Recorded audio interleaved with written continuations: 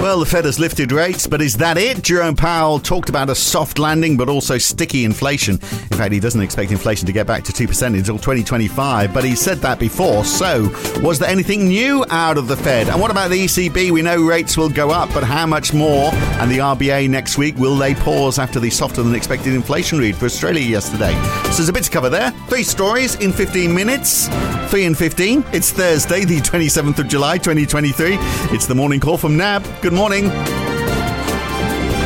Well, the US dollar was down 0.2% ahead of the Fed, then down 0.3% during the press conference. The euro is up 0.3% ahead of the ECB later on. The pound also up 0.3%, but the Aussie dollar has taken a hit this morning, down 0.5% to 67.6 US cents. On equities, well, the prospect of the Fed knocked the wind out of the sails. Ahead of the Fed, the Nasdaq was down 0.3%. It got down 0.5% during the Fed and during the press conference, but closed down just 0.1% down. The Dow managed to stay in the green through the Fed, then lifted up 0.25% in the last hour of trade. It's now had a 13-day winning streak, which I think is the longest winning streak ever for the Dow. But the S&P stayed just in the red through the whole experience. The Russell 2000 up 0.7% this morning. In Europe, the Euro Stoxx 50 closed down 1% with a 1.4% drop in the CAC 40 and a 0.5% drop in the DAX. We saw 10-year Treasury yields. They were flat ahead of the Fed, lifting 3 basis points to 3.86%. German 10-year bonds up 6 basis points this morning. France also up 6.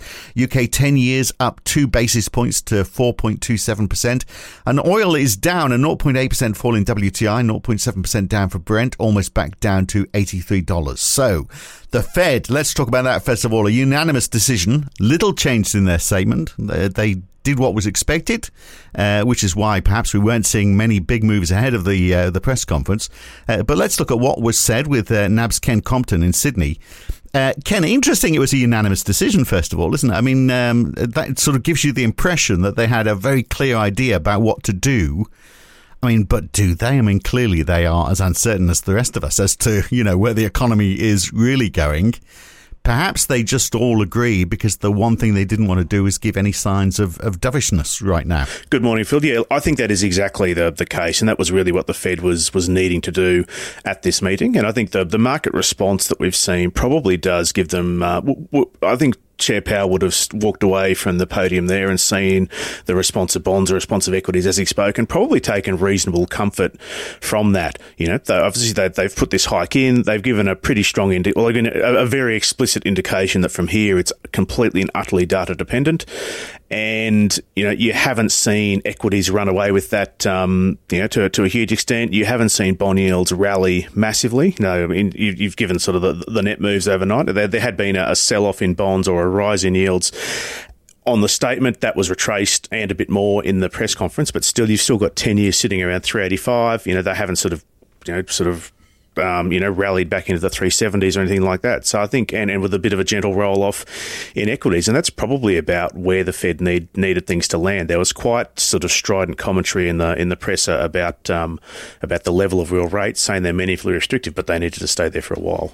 And I think that's that's sort of the message that the Fed really wants to get across. Well, it sounds like they went in there wanting to be boring, and he achieved that quite successfully, didn't he? I mean, there was nothing in and out of the June statement, was there? I mean, there was very little crossed out and very little put in. It seems like it was they might have changed the date, and that was about it. Yeah, I think the most meaningful change that has been seen there is that the assessment on growth changed from modest to moderate. If you can sort of pass the difference between those, between those two adverbs, then good luck to you. But I don't see too much difference in that. But certainly, the data dependency is the key thing to take away. Right, which we've heard for so long now. I mean, so does that mean we don't have a clue about what happens in September? We've got. I mean, he said every meeting it's a live possibility.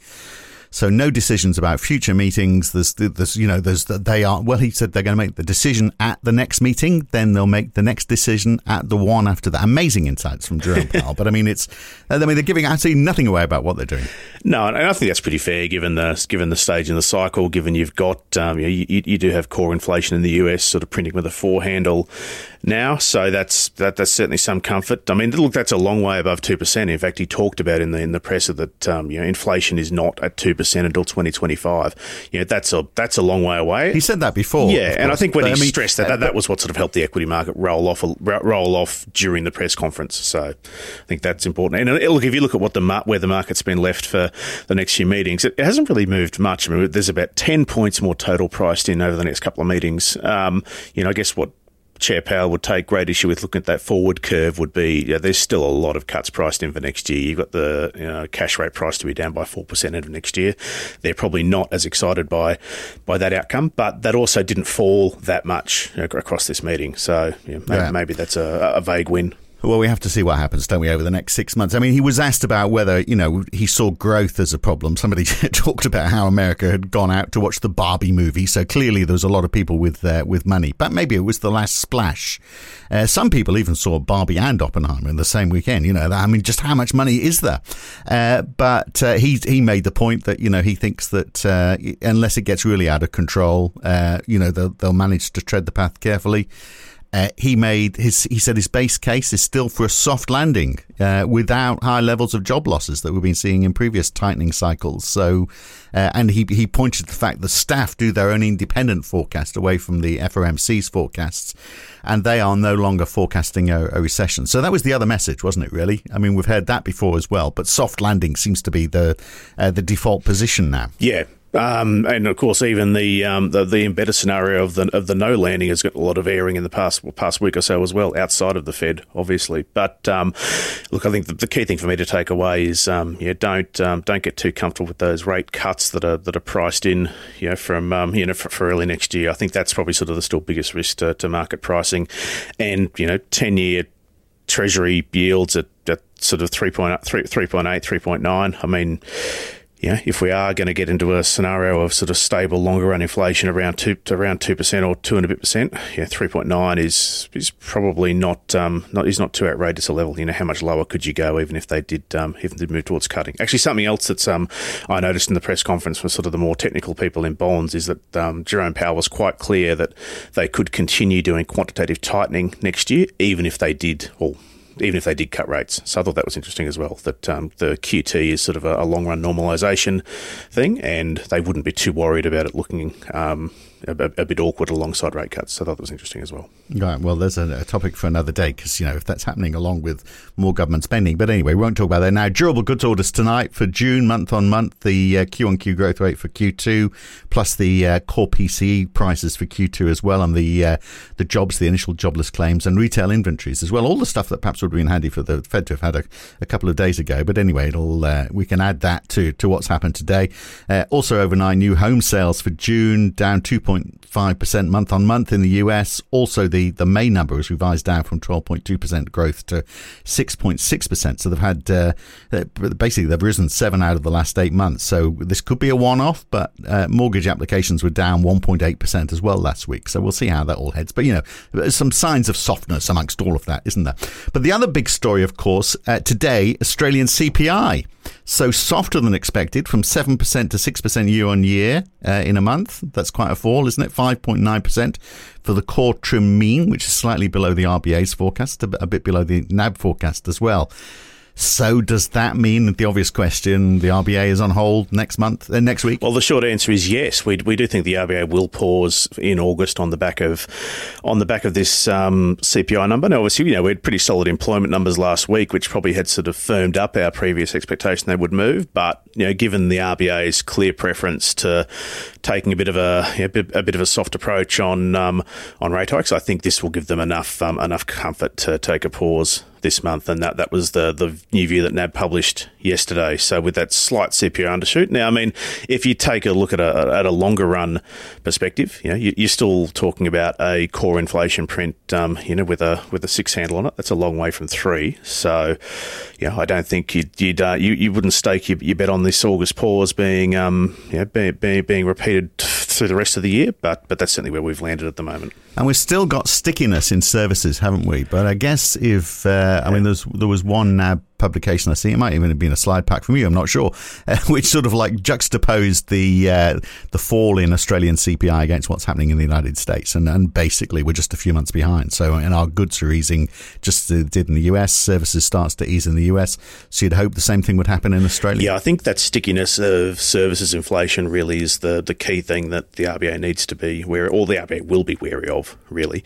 I mean, if you look at some of the components that gave us good falls in the print yesterday, so the Q2 print, garments down 3% month on month. That's sort of very, very unusual in a seasonal sense. New car prices down for the first time since the beginning of the pandemic, actually. So that's an interesting outcome. And also, sort of new dwelling construction inflation, that's also moderating a little. Obviously, sort of construction input price increases have been a big factor in causing some weakness across the construction sector, obviously. So that's helpful as well. So if you look at the monthly core measure, excluding volatilities and travel, you end up at that 6.1% year on year. So still pretty decent. But I mean, looking forward though, which is the key thing, and then that's sort of why we're keen not to extrapolate our expected August pause too far forward. If you consider that, the increases in award wages, the increases in minimum wages, that took effect from 1 July. That's going to start to feed through. Think about all your administrated price increases or automatic price increases that tend to happen around 1 July. So, if you're a Telstra customer, you're probably aware of, CPI-linked price increases across a lot of their plans.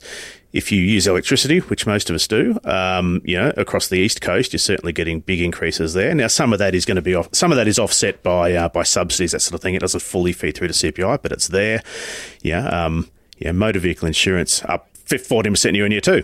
Rents have been a chunk of the stickiness as well, haven't they? And that, how much of that would be? A chunk of that I would have thought would be the immigration, putting more pressures, more people, same number of properties. Stands to reason, doesn't it? Exactly. And that's starting to get a bit of an airing in the public debate at the moment as well, with the government policy sort of clearly supportive of sustained, relatively high migration. And, that's a big factor in the stock of the stock as the stock of rent increases continues to flow through. That's going to support as well. It seems to be you're saying, well, okay, a pause next week, but don't assume that that's going to be it because this fall in CPI, a chunk of that's base effects as well, isn't it? Which we won't see next time. So we could see the sort of like that slowing in inflation falter. So does that mean they pause this time, but they're back on track for the next one? I think I'd certainly be keeping a very open mind on what they may do in September on the basis of the print yesterday and all those factors I just talked about. Because, if you look at where we've come in relative to the RBA's own forecast, in the last S&P, to be fair, we get a new one next week. But,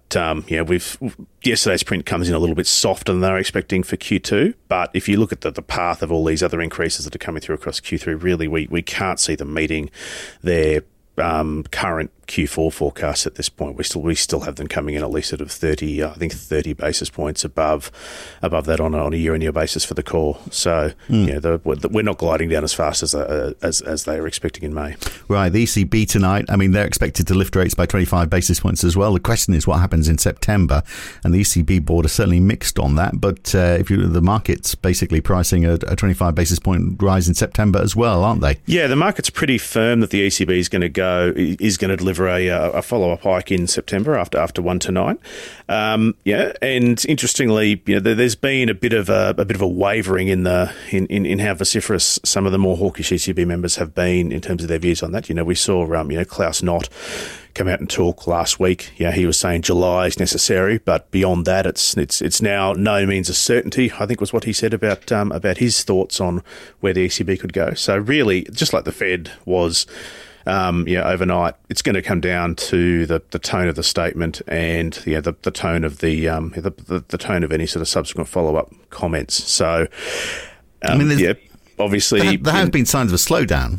That's the interesting thing, isn't it? If we're saying 25 now and 25 again, after those PMIs this week, the composite, its lowest level in almost 2 years. Exactly. So that's sort of the relative difference between the Fed and the ECB. So, Jerome Powell can sit there and talk about how the real Fed funds rate is now meaningfully restrictive, but then can sit there and point at what aren't, what at this point isn't a terrible growth outlook, and able to point to how the banking crisis there has been somewhat resolved.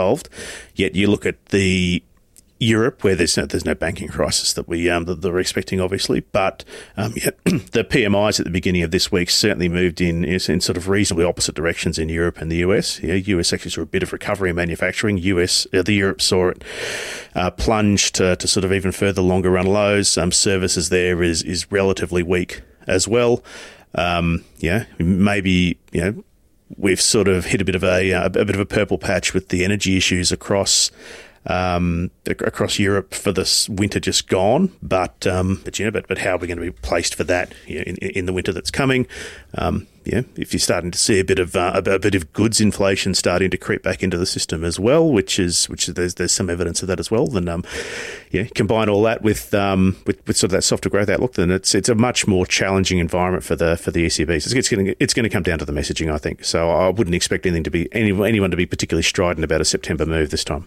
Yeah, it's a question of how hawkish are they going to sound, doesn't it, today? So, look, it's going to be interesting as well to see just how quickly equities snap back, because they've taken a hit ahead of the FOMC, strangely, because, nothing surprising came out of that meeting. But we've had good, strong earnings. So if we have more good, strong earnings, will equities be back on track? And we've got Amazon tomorrow, plus Intel, Ford, ExxonMobil, and Meta, which I'll tell you about in just a second. But we'll leave it there for now. Good to talk. Catch you again soon. Cheers. Thanks, Phil. And you know what? Equity markets might have forgotten about the Fed already, because Meta results are in after close, and their ad revenue, $31.5 billion against an estimate of $30.4 billion. Of course, normally when there's any signs of a downturn, advertising is the first to get hit. But they've got an earning per share of $2.98 against an expectation of $2.46. So a standout result. They've also upped their forecast to $34.5 billion for Q3 as well. So a good result from Meta. Yet again, a good earnings result. It keeps on surprising us, doesn't it? That's it for the morning call for today. Back for the last one of the week tomorrow. By the way, next week I won't be saying that because changes are afoot. We'll tell you about that at the beginning of next week. But that's it for today. I'm Phil Dobbie for NAB. See you in the morning.